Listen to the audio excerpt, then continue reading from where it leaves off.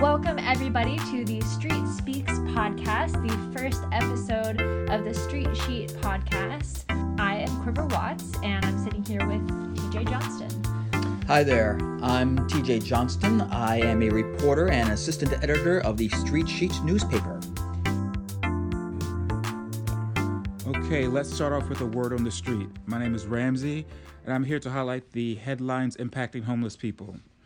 In September, after a fraught visit to the state of California by President Trump and Housing Secretary Ben Carson, the White House released a new report called The State of Homelessness.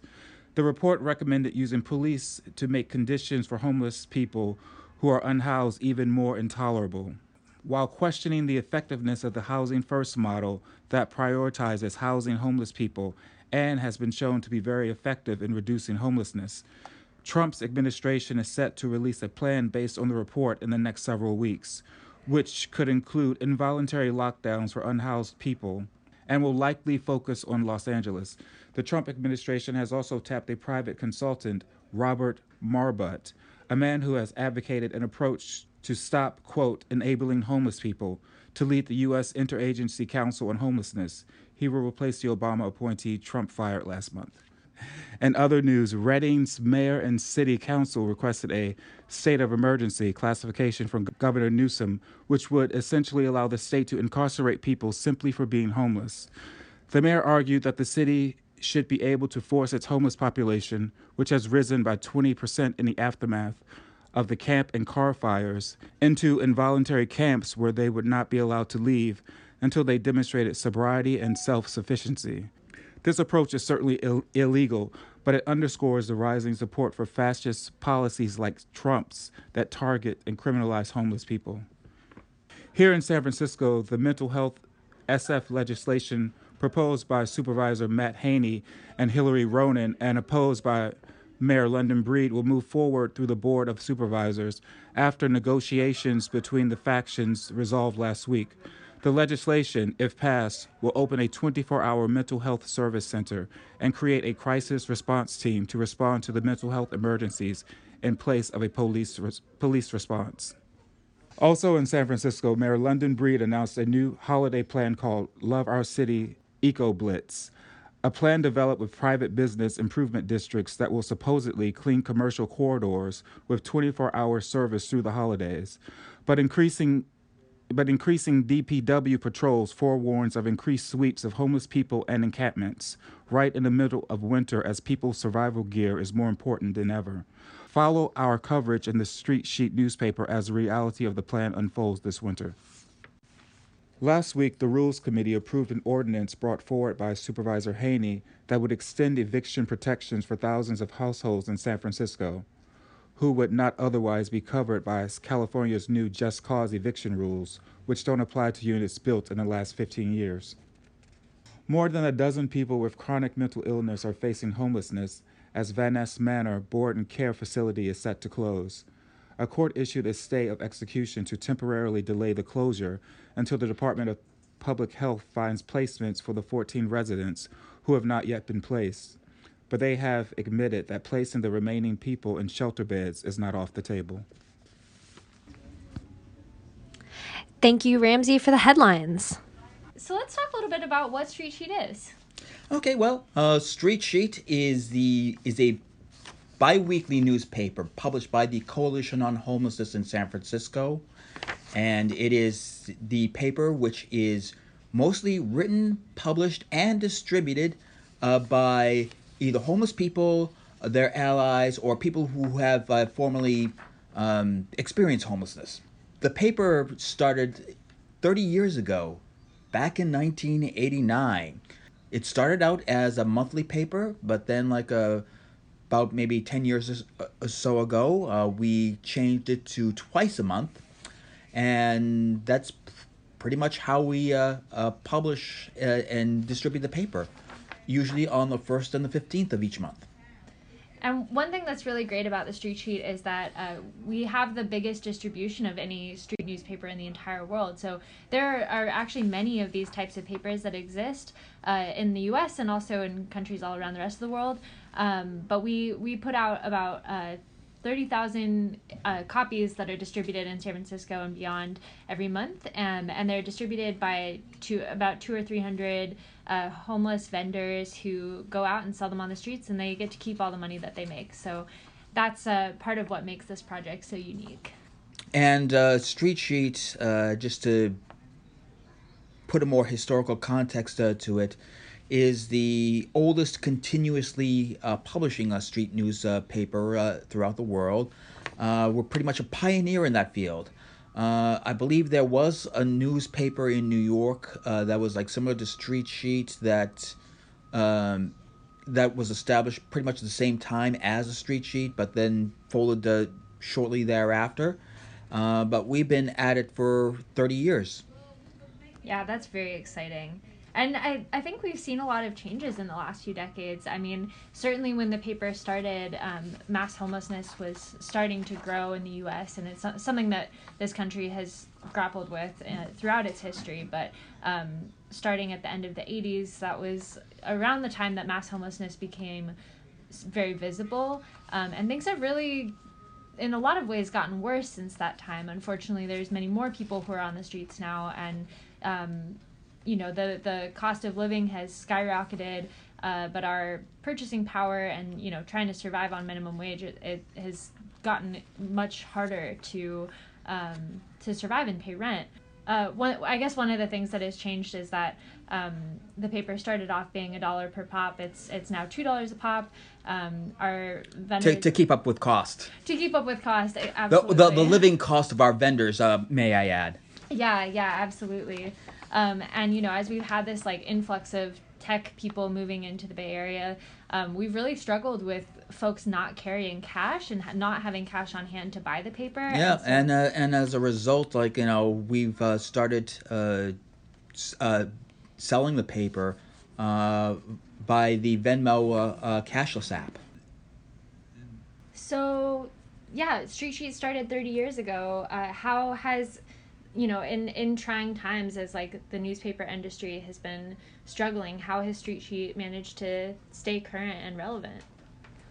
Well, for one thing, homelessness was there for 30 years, and has, or should I say, it became persistently visible over the past 30 years, and that's pretty much what has been driving our coverage. And in that respect, Street Sheet has been able to continue. It's kind of like I was telling somebody a few days ago that it's the Street Sheet's longevity is both a blessing and a curse. A blessing that we have been able to continuously publishing for the last 3 decades. But it's a curse because the necessity of what we do, we still are seeing poverty and homelessness on such a large scale that that it is necessary that we have to cover it and bring attention to the powers that be. Yeah, I guess on that note, what are your hopes for the next 30 years? My hopes for the next 30 years is that nobody would have to experience chronic homelessness. That we won't see it in anywhere near the numbers that we have watched it grow today. And there have been some big changes within the Street Sheet to respond to the changing times as well. I know that we only recently started publishing online. Do you want to talk about that decision and what has it meant for Street Sheet to be an online publication as well? Okay, well, going back into the Wayback Machine, Street Sheet originated as a newsletter, not a newspaper, and it was printed on 8 by 8.5 by 11 sheets of paper, which people just kind of freely gave out on the streets. We became a sort of a tabloid newspaper around 1990 or so. And there is an amusing little story behind the premiere of that model. Around that time, Phil Collins had a hit song called Another Day in Paradise, which is about a homeless person. And it was a big hit back then. When Phil came to play in the Bay Area, I believe, I'm not quite sure if it's his people or our people that made the approach as far as having a table outside of his concert and give out copies of the paper to people who would be interested in it. Well, it wasn't exactly quite paradise for us because we weren't even able to give it away for free. We printed so many copies of that paper, and we didn't know what to do with that surplus. Somebody came up with the idea, well, maybe we could have people sell it and just move the product that way. I hate using that term, moving product. But we were able to distribute the papers that way, and that's kind of how our vendor program was pretty much born. Wow, that's a fascinating story. So basically what you're saying is that the failed attempt to distribute papers at Phil Collins's concert is kind of what launched this 30-year project that has served as the primary source of news from homeless people. That sums it up, yes. That's amazing. I guess one thing that that we should talk about is Venmo. We've started, to keep up with the influx of tech money and these techies who are walking around who don't have cash on them. We just launched a way that people can pay for the paper with Venmo. So we have vendors that are actually able to accept Venmo payments in addition to cash payments.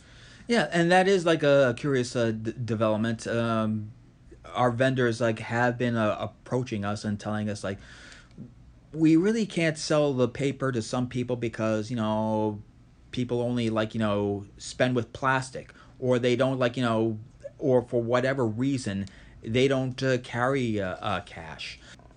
So what has happened is that for vendors who kind of opt into our system, they start accepting the Venmo payments.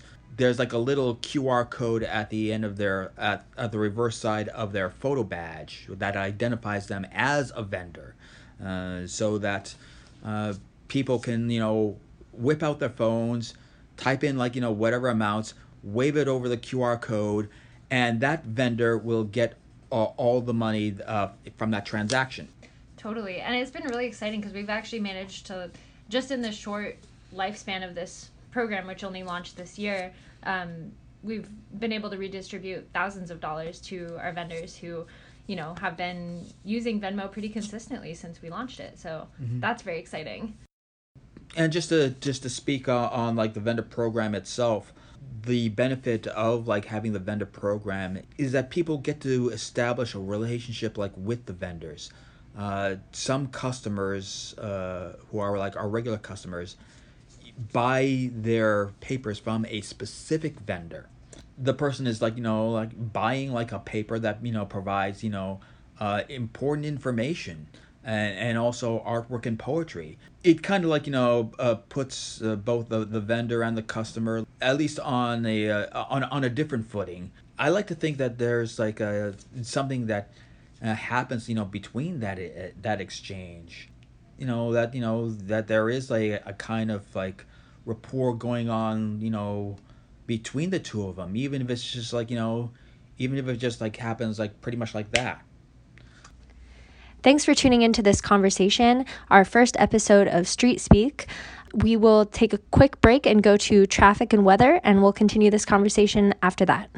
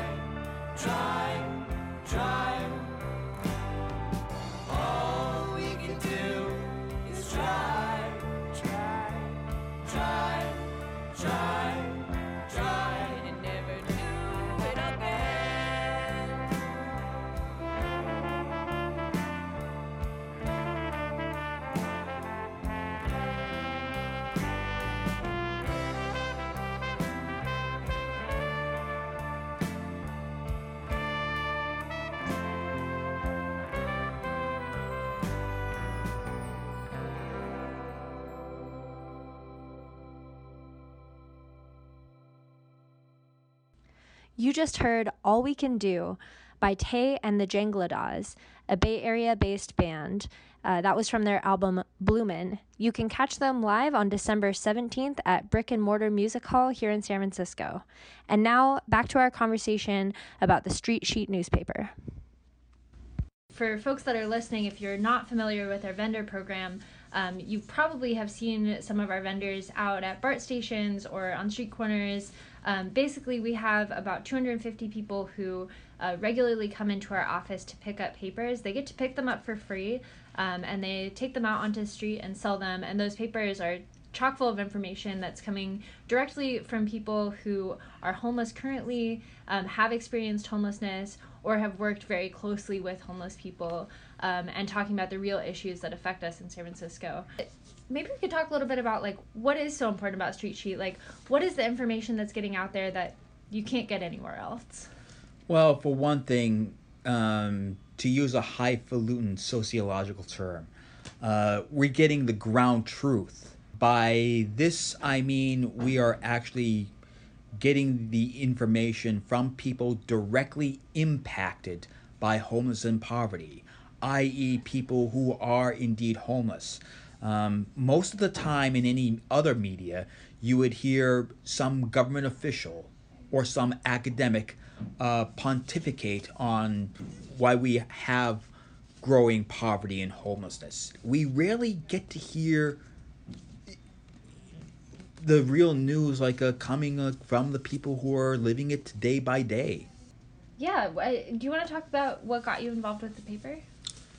Okay, well, I got involved with Street Sheet pretty much through, I don't know, I guess a series of happy accidents. I don't know how else I could put this.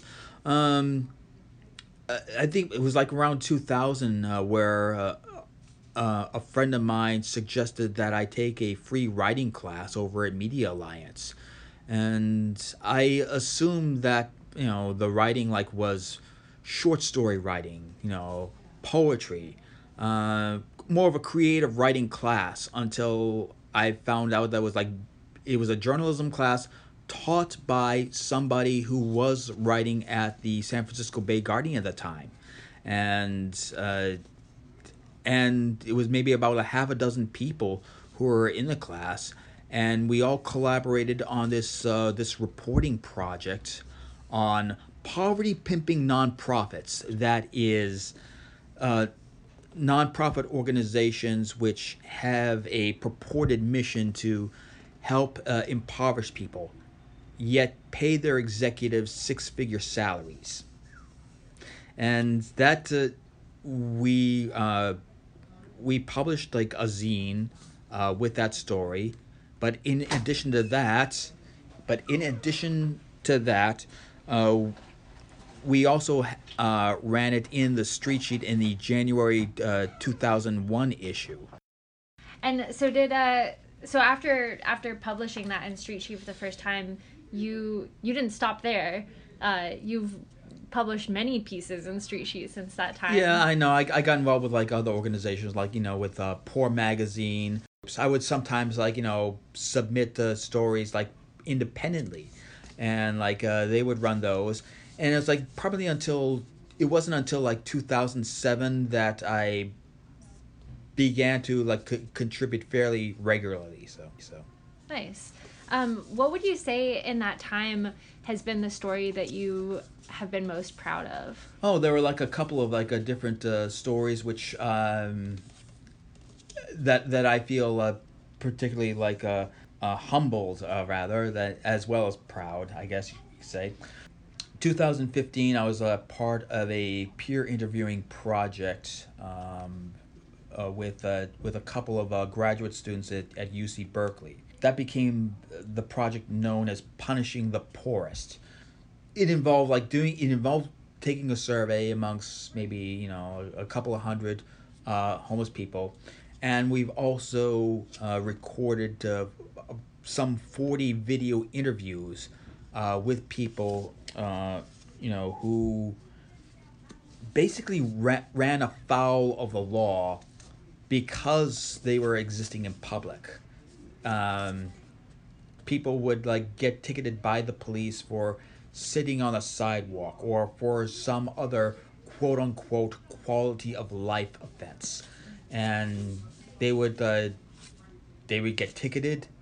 They would be unable to pay the tickets. They would miss the requisite court dates, and the next time that they would come in contact with the police department, it would wind up being incarcerated. And so people told us about their experiences about being jailed for poverty, and what we pretty much found out is that that experience did not bring them any closer to being housed. What a shock. Mm-hmm. So you wrote about that. I was part of the interviewing project with maybe about as part of a team of maybe about 6 or 7 other people, and I wrote a story about that in the Street Sheet. The other project that I worked on occurred this year, and that is the Stolen Belonging Project. A housing rights organizer and artist named Leslie Dreyer organized this project, assembled a crew of people who have lived experience with homelessness.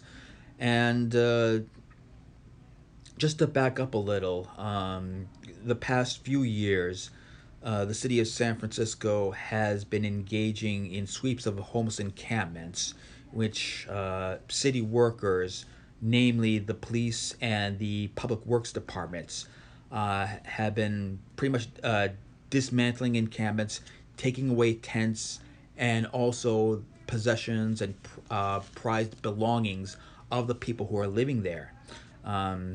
It's one thing to take away the things that you need to survive, i.e. a tent or a sleeping bag. But we were also documenting stories about people who lost their prized possessions. That could be photos of their children, mementos from their family, ashes of their grandparents, or just about anything that they hold dearly. And usually what happens is DPW will just would take the stuff away without doing the bare minimum of actually doing the bag and tag. That is actually, just logging down what they have taken away, so that the residents could go back to the storage yard at DPW and reclaim their materials. More often than not, those items were just trashed. In some cases, they've been resold on the street by members of DPW.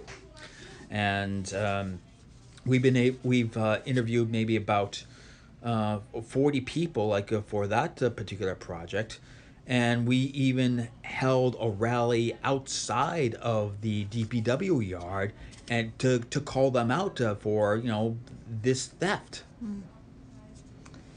Yeah, that has been a very amazing project, and I'll say for listeners, if you want to find out more about that project, you can visit the website stolenbelonging.org, and also check out the most recent edition of the Street Sheet that came out on November 15th. That has a lot of these stories, including a really great piece that TJ contributed, and you can read more about what belongings people lost and what the impacts of these extremely invasive sweeps have been on homeless people. Cool. And yeah, I guess that sort of wraps it up for our introduction to Street Sheet. We want to thank you for listening in. And we also want to hear from you. As we launch this podcast, we want to know what your burning questions are. So what do you want to know about homelessness in San Francisco? Who would you like to hear us interview? You can let us know by shooting an email to streetsheetsf@gmail.com. And you could also buy the paper on the streets, or you could also visit us online, streetsheet.org. And the paper itself is also available on social media. Like us on Facebook, follow us on Twitter and Instagram. Thanks so much for listening.